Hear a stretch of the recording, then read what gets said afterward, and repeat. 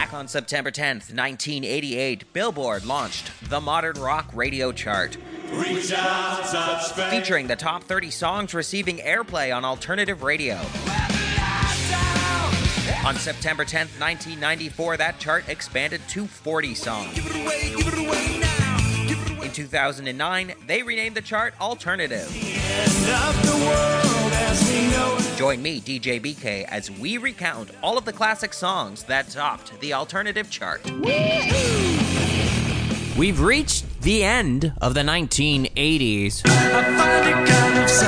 But don't worry, there's still a lot of good music to come. How long am I going to keep doing this series? I don't know. Let's just say you won't hear any Limp Bizkit or Imagine Dragons, but I mean, by that point, if I was still doing this series, it would be like 2045.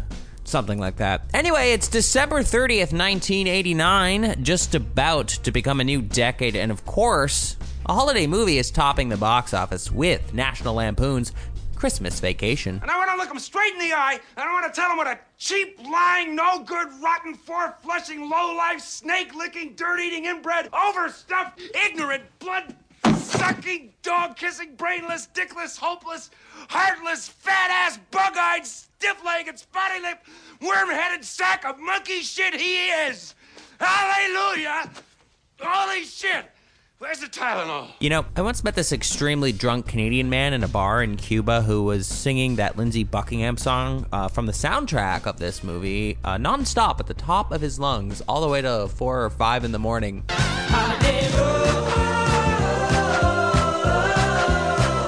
Yeah, that song. Though this drunk man arguably sounded a little bit better than Lindsey Buckingham.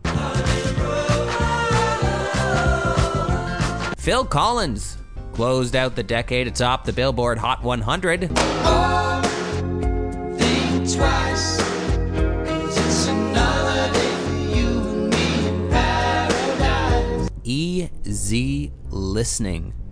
It's great to rock out to that over the music when you're trying to decide on if cauliflower is too expensive to buy this week, you know?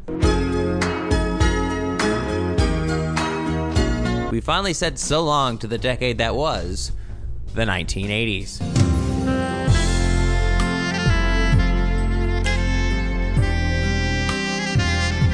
I'd get my flannel now and get ahead of the curve.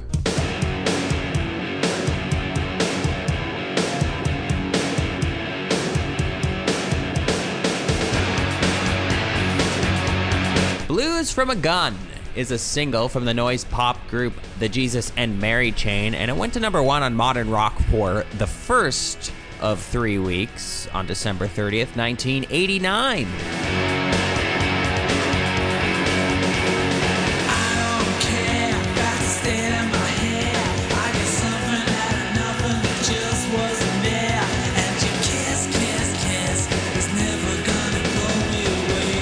Automatic was the third album from this Scottish alternative group after their well-received Psycho Candy and Darklands albums. This album was not as immediately well-received, but over time the reception to it has softened somewhat amongst the fan base. Like a cracked open sky, a head should die. They're splitting, screaming, they're screaming automatic pain.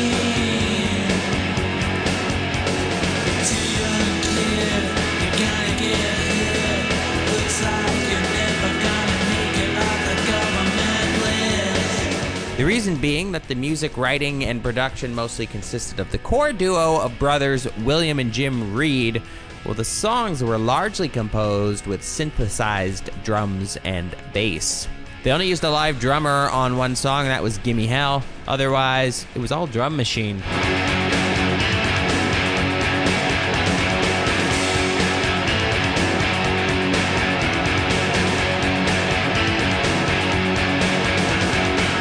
Despite the initial poor reception, Blues from a Gun was one of their more successfully received singles as it went to number 1 on Modern Rock and all the way to number 32 on the UK singles chart.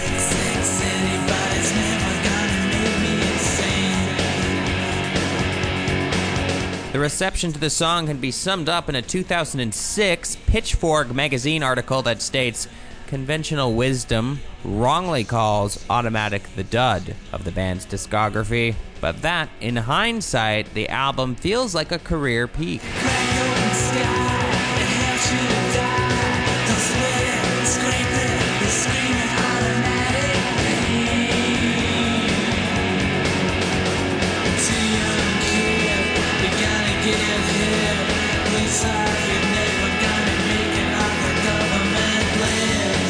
Their second release from the album was the song Head On, and it was also fairly successful. Despite the cold reception to the album as a whole, they did have some successful singles from the release.